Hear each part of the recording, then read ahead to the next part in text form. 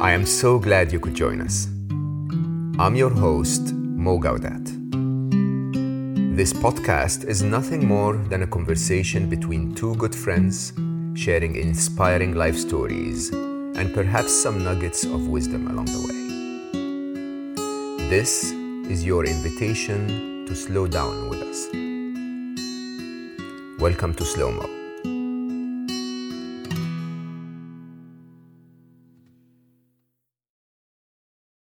Today's guest is a speaker, a teacher, an author, a thinker. He is a physicist, a mathematician, a psychologist, and a spiritual seeker, Peter Russell. Peter focuses on the topic of consciousness and spiritual awakening, not only from the point of view of their impact on our individual growth as humans, but also from the role they play in the future of humanity. Hi, there you are. How are you? Good, thank you. It's great. I am so honored that you're here. I'm pleased to be with you. I think we're going to have a good time. I've been looking forward to this conversation for a while. So I think the best start is to talk about a topic that you talk about a lot, which is the idea of how fast life has become, because I think this is really in line with what we're doing here. You know, Slow Mo is all about slowing down, about trying to break from the pace that the history of life has put on us. And I adore the analogy that you use, which is if the history of life is 100 years, as the Indian philosophy, as you say, or basically says, then humanity is the blink in the eye of God. Tell us a bit about that. It's just, yes, but if you look at the timescales of the, whatever it is, 13 billion years of the universe, and you put our lifetime in that, it's just a fraction of a second. I actually use the analogy, I think, of 1 year. Make it all 1 year, then our own lifetime is the time it takes to blink. Yeah. That fraction of a second it takes you to blink out of 1 year is the time we're here for.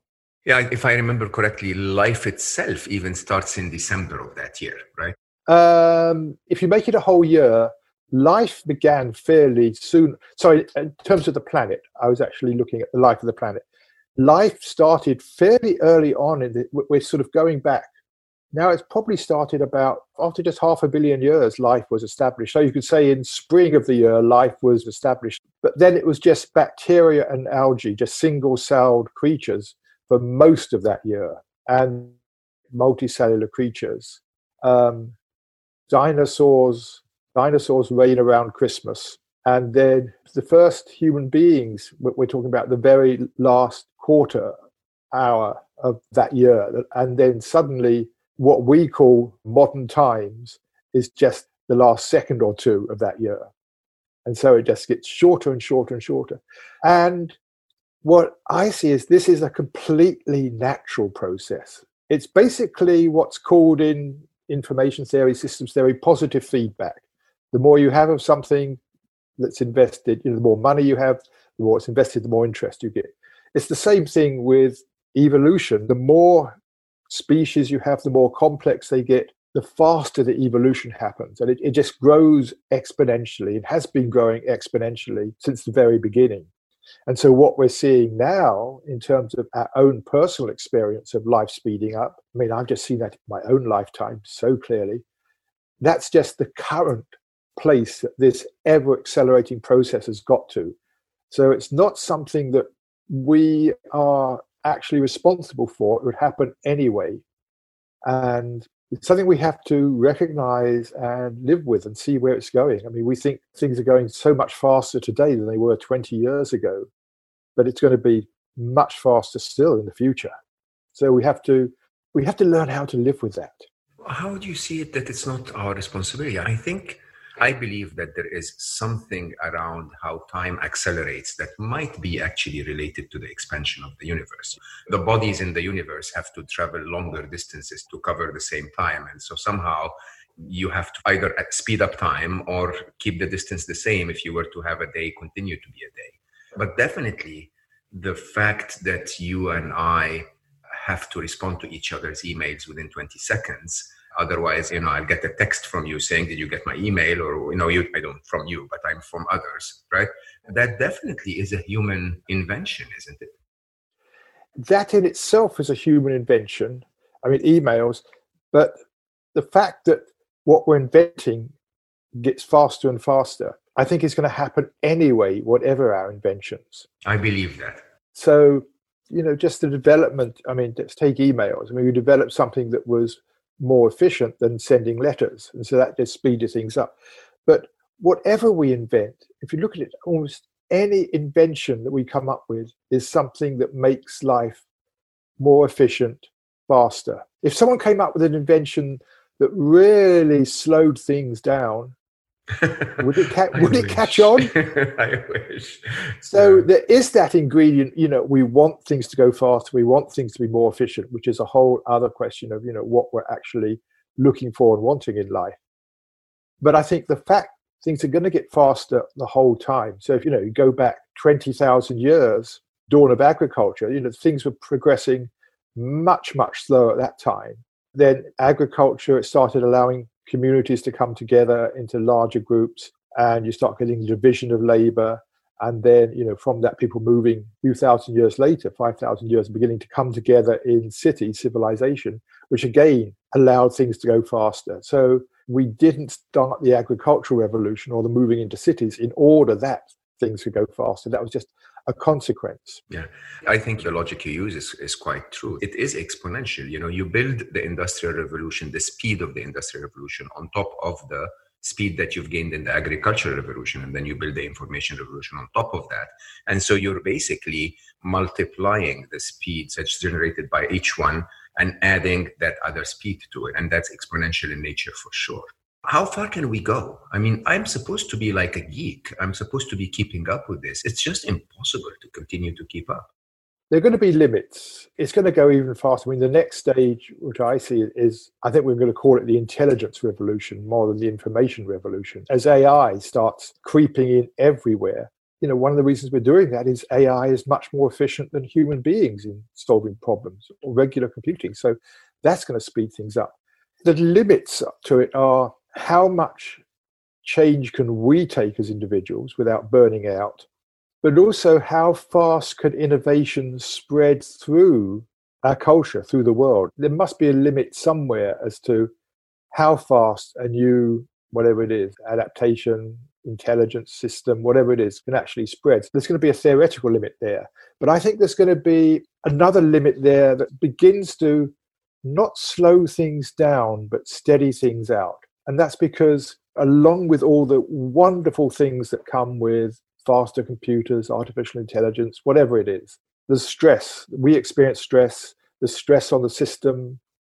And I think most of the big problems we're seeing in the world actually have this exponential acceleration as it's behind them. It's part of what's causing it. Climate change, for example, is the accelerated consumption of fossil fuels, which really began with the Industrial Revolution and just expanded faster and faster ever since.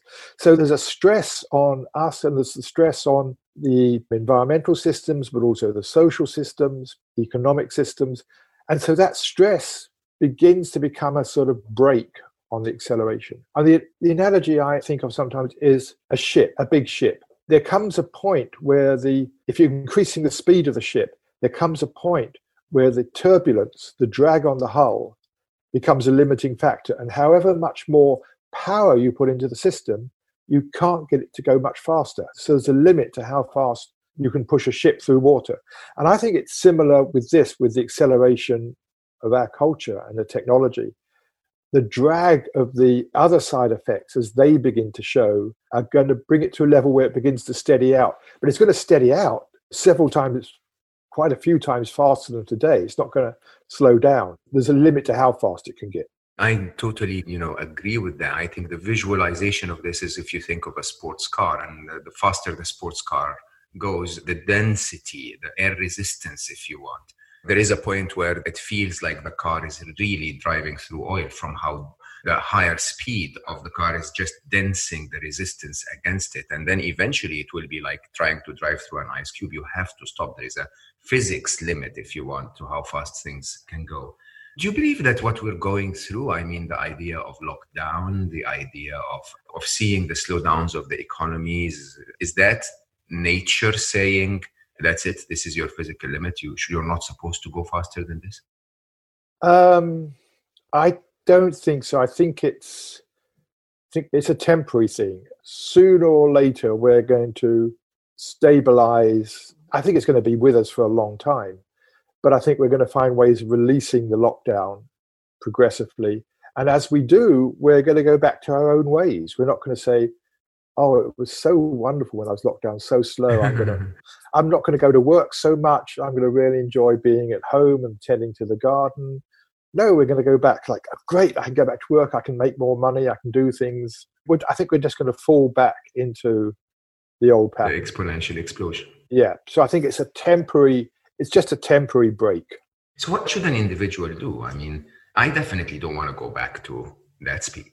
I think this is happening as well. We have to begin to sort of take responsibility more for ourselves and not be so much a victim of what we're told to do, what the media tells us to do. I mean, we're almost hypnotized from we're born onwards, but particularly by media, advertising, into this belief that the more you have, the happier you'll be.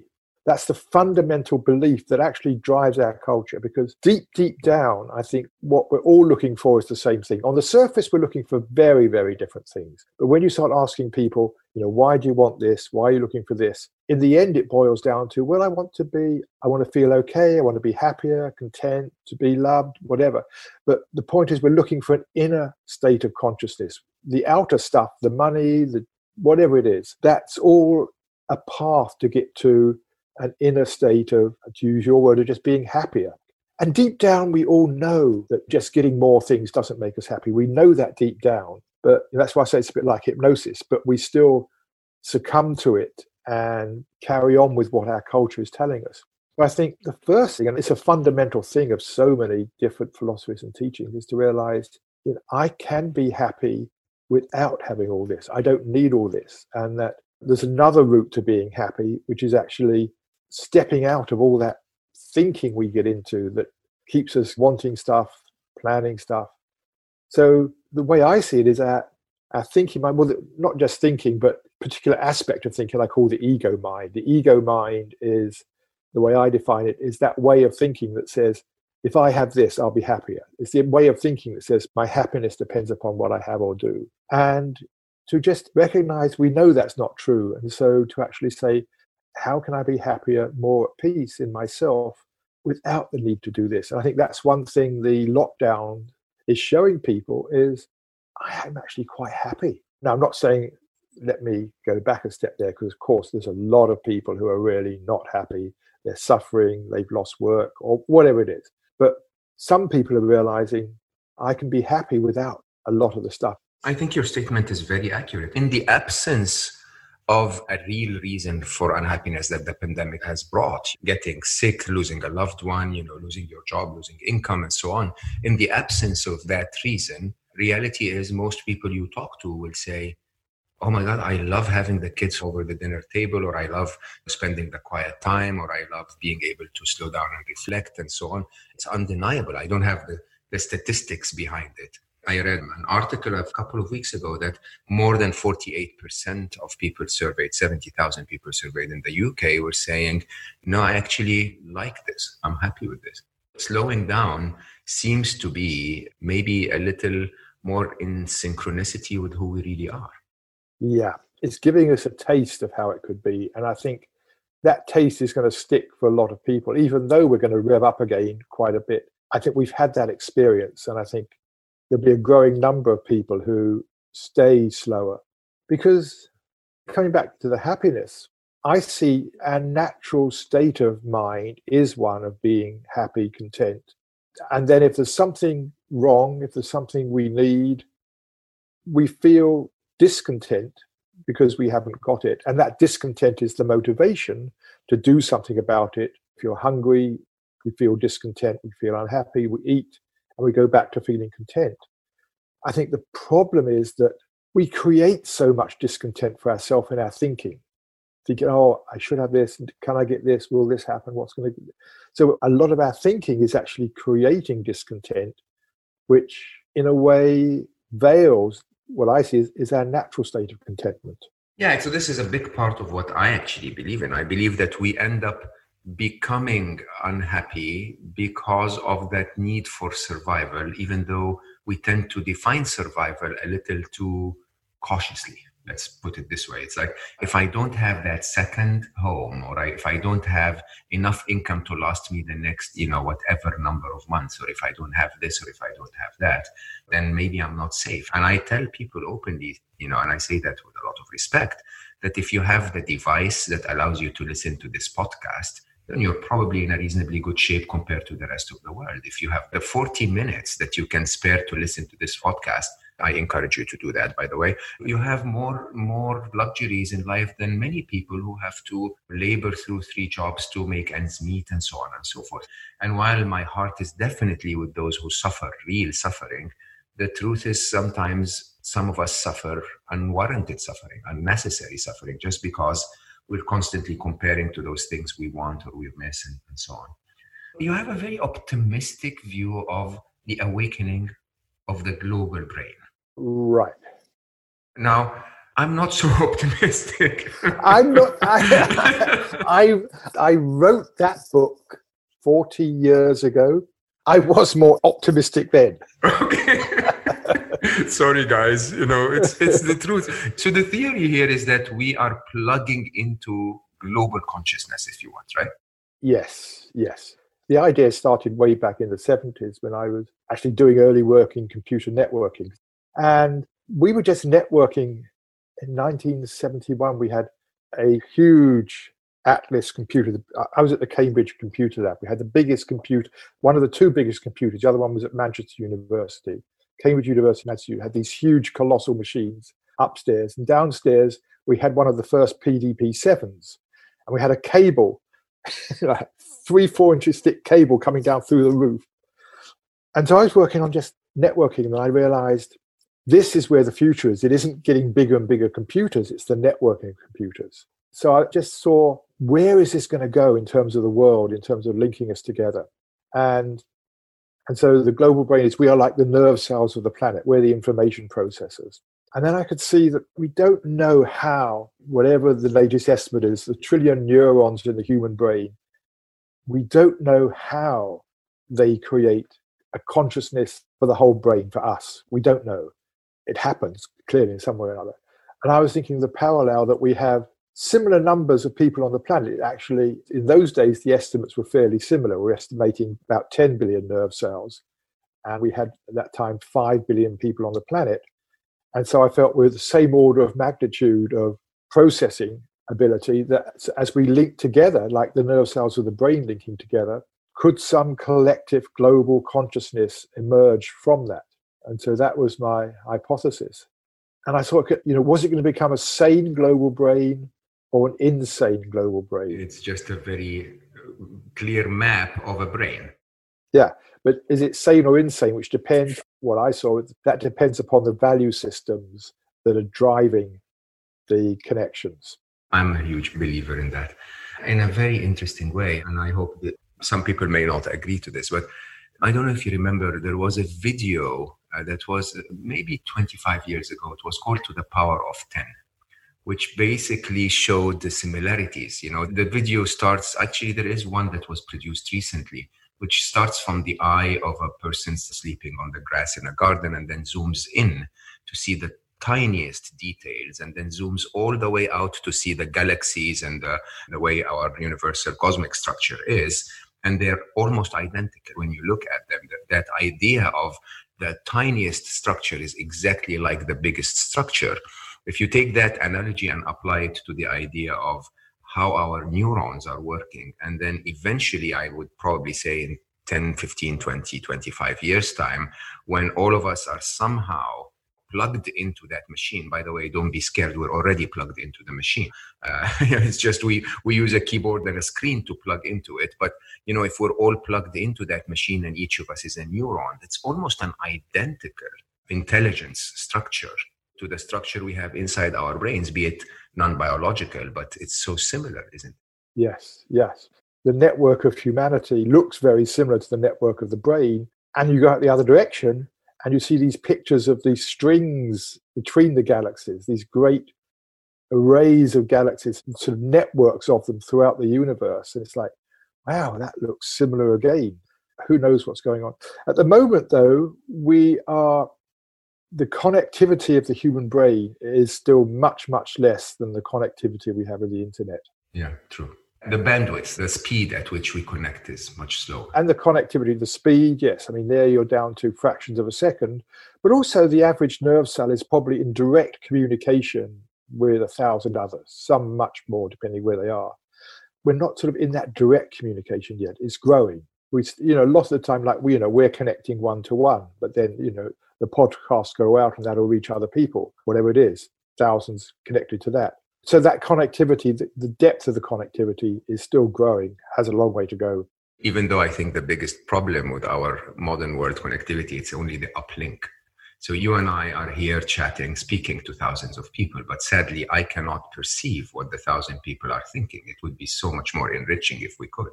So let's stay on this line. I mean, from a mathematician, a physicist, I love how you link what the universe is made of. I remember I saw you in a talk once where you started the talk by saying the top 25 questions that science is still struggling with. Oh, yes. Yeah, the number one question is, what is the universe made of? And you take that analogy and take us to what consciousness is. I think our listeners would love that. Can you take us through this quickly? Yes. Not quickly, slowly. Okay. Well, the questions were posed sometime, I think, about 15 years ago. I may be slightly off there. The journal Science, it was a big anniversary issue, which 75 years of the journal or something. And they listed the top 20 unanswered questions. And number one is, what is the universe made of? And number two was, what is the biological basis of consciousness? These were the two big problems. Very interlinked, huh? Yes. And that's what I was beginning to see is, what is the universe made of? We don't actually know. That's the funny bit. The funny bit is we claim we know things, but we know nothing at all.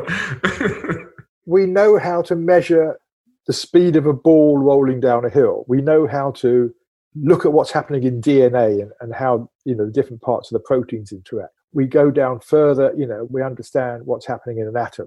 But what is an atom? Well, it's electrons. What's an electron? Well, it's a particle sometimes, wave other times. We don't really know. The point is, we know a lot about how the universe works, but we don't know what the substance is that's working. We don't know its true nature. Yeah, absolutely. It's what it's made of. Because science doesn't tell us that. Science doesn't tell us what it's made of. And so our minds dream up things. But everything we think the universe is made of is just an idea. It's just a concept in the mind. So we're very good at knowing how it works, but no idea of what its substance is. You know what this truly is probably my biggest discovery of all time is, I'm into physics, you're into physics. The more you know about physics, the more it fascinates you. You go like, this is so complex. We know so much until you reach a point. And at that point, suddenly, you realize that you know nothing at all. You don't know really. So you can measure time. You have no idea what time is. You can, move through space, but space is really a concept in your brain. You know a particle, but a particle is not a particle until you've observed it with consciousness. And you have tons of interpretations. Is it M theory? Is it string theory? Is it, quarks? Is it? But all of them seem to see one side of the perspective, but none of them make any informed knowledge at all about the reality. Right. And all we know is ideas appearing in our minds, appearing in consciousness. So that starts us off, that begins to bring in consciousness to it. And then, we go deeper, what is consciousness? And again, we don't really know. Consciousness is that which knows. It knows all our understandings, our theories. It knows the mathematics. But what does it mean to be conscious? And the traditional view at the moment is that it's somehow the brain creates consciousness. And there's a huge number of problems with that assertion. And that's what some philosophers call the hard problem of consciousness. The easy problem, and it's not at all easy, the easy problem is if we fully understood the brain and how it works, we could understand what happens when we solve a mathematical equation or fall in love or enjoy the taste of a strawberry. But the question still persists of why does any of that lead to an experience? And that's the hard problem. Then the question becomes, how far down do you go? Are dogs conscious? I think so. Dogs experience pain. In fact, we give them anesthetics to make them unconscious when we operate. So clearly, we intuit that other animals are conscious. How far down do you go? Fish? Well, presumably, yes. Spiders? I have a little, repugnance about the idea of pulling off the legs of a spider. I don't mind, disconnecting my USB drives. Yeah, and if you approach a spider, it runs away from you. It's aware of your presence. It's conscious, yeah? So how far down the line do you go? Somewhere, if you have this view that consciousness comes out of matter, then somewhere you say, this isn't conscious and this is. You draw a line. I mean, let's say it's a certain worm, you say, isn't conscious, but more sophisticated creatures are. Then you have the same hard problem. What is it about this difference between this worm and a slightly more complex creature that gives rise to consciousness? All you've done is you've pushed the hard problem further down the line.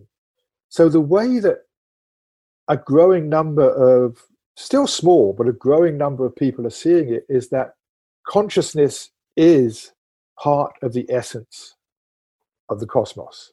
It is already there. It doesn't arise out of matter, but the complexity of the information processing in matter leads what appears in consciousness to grow more and more sophisticated. So, our information processing is very complex. And so what appears in consciousness is this very complex visual, auditory stuff with thinking and all the other stuff and feelings. So I think people conflate two questions. It's, does the brain influence consciousness? Yes, clearly. Does the brain create consciousness? Probably not. The consciousness is already there. It's part of the cosmos. And that leads to a whole different picture of what's going on, that we don't know. There seems to be no actual substance to physical universe. I remember, who was it? Hans Peter Dürr, German, the physicist, who's also interested in consciousness. He said about 20 years ago, he said, whatever matter is made of, it's not made of matter. That actually is so true when you think about it. Yeah. Yes, it's a concept in your brain. No, it's a concept in your consciousness. It's a concept in your consciousness, yes. Yeah. So that leads to the idea that consciousness is actually fundamental to the cosmos. And you could take it a step further and say maybe it's all just consciousness, and that's why we don't find any substance. But there clearly is information down there, an electron. We've no idea what an electron is, but we have information, something we call its spin, something we call its charge, something we call its mass. They're just numbers, and we assign categories to them. They're just models we think about. So there's information there, and one atom here and it's in a different place there. So there's information. And what I think is happening is that information, we're receiving that information through our senses. We don't see color. We see color, but there's no color out there. It's just light of a different frequency or energy, whatever that means. And then that information appears in consciousness as this. So this is how consciousness experiences information. So all the way, the light coming in through the eyes is just data. All that travels down the nerve fibers is data. And then the brain processes that data. And then we see this. So that's my feeling, is that consciousness, information, if you like, colors consciousness or activates consciousness. And so we see forms. But this is how the information in the universe appears to us as individual beings. It makes a lot of sense. I mean, the truth of the matter is, I think science, technology shows us that I can simulate a nerve in your brain and make you see a red ball if I need to. and the red ball doesn't actually exist at all, but it seems to exist. It seems to be overlaid to consciousness, right? We can simulate consciousness with information if you want. But I actually think there is a layer deeper, and that's the layer that I'm really interested in. And I understand that no one really understands quantum physics. I think, who said that? One of the very famous quantum physicists. Was it Feynman? Feynman, yes. Richard Feynman, yeah. Richard Feynman, yeah. The truth is this. So consciousness is fundamental not only in terms of perceiving everything and creating the concept from information, but quantum physics will say that the collapse of the wave function and the reality of having something turn into that set of information is actually generated by consciousness, by an observation from a form of life. And that's when it becomes really interesting, because then it's not us watching the movie, it's us making the movie. Yes, yeah. And I always find it fascinating that you go back to those early quantum physicists, theoretical physicists back in the 1920s, 1930s. Most of them were fascinated by consciousness. Max Planck, Niels Bohr, Einstein to some extent, Schrödinger. They were all fascinated by consciousness because suddenly that had entered the equation. And I think today most physicists have lost that fascination. I think they're much more concerned with the practical applications. What can we do with what we know? And so we've got engrossed in that. And those, I think, really interesting questions that they were exploring sadly just dropped out. Well, they haven't dropped out. I think there's a lot, probably the opposite in our culture generally. There's many, many more people exploring those questions. They just dropped out of theoretical physics. Yeah, I think one of the biggest downfalls of humanity is that separation between sciences in a way. It's the idea of I can only study physical phenomena and I call that physics. But then if consciousness comes in, that's the study of spirituality. Let them solve that one, and then when they figure it out, we'll talk. But the overlap is undeniable. I want to close with probably the most logical question that drives from this. But before I do, I always make an announcement before the last question, which is I'm trying to spread the message of happiness to 1 billion people. And I know that's a crazy number that I cannot do without you listening to us today. So if you're still here and you love Peter's conversation as much as I do, then please share that message and tell others. Leave a review that you like the podcast so that people know and choose to listen to it, or teach someone what you learned today. I think it would make their life a little better. So, Peter, you had one of the most courageous titles to a book in a world that's going the opposite direction, which is From Science to God. And this is a topic that's truly, if you ask me, what are the top 25 questions science has not figured out yet? It's the question of God. You are a true scientist, a true mathematician, but you've gone on an incredible journey in a path that's not so common to the path of God. Tell me a bit about that.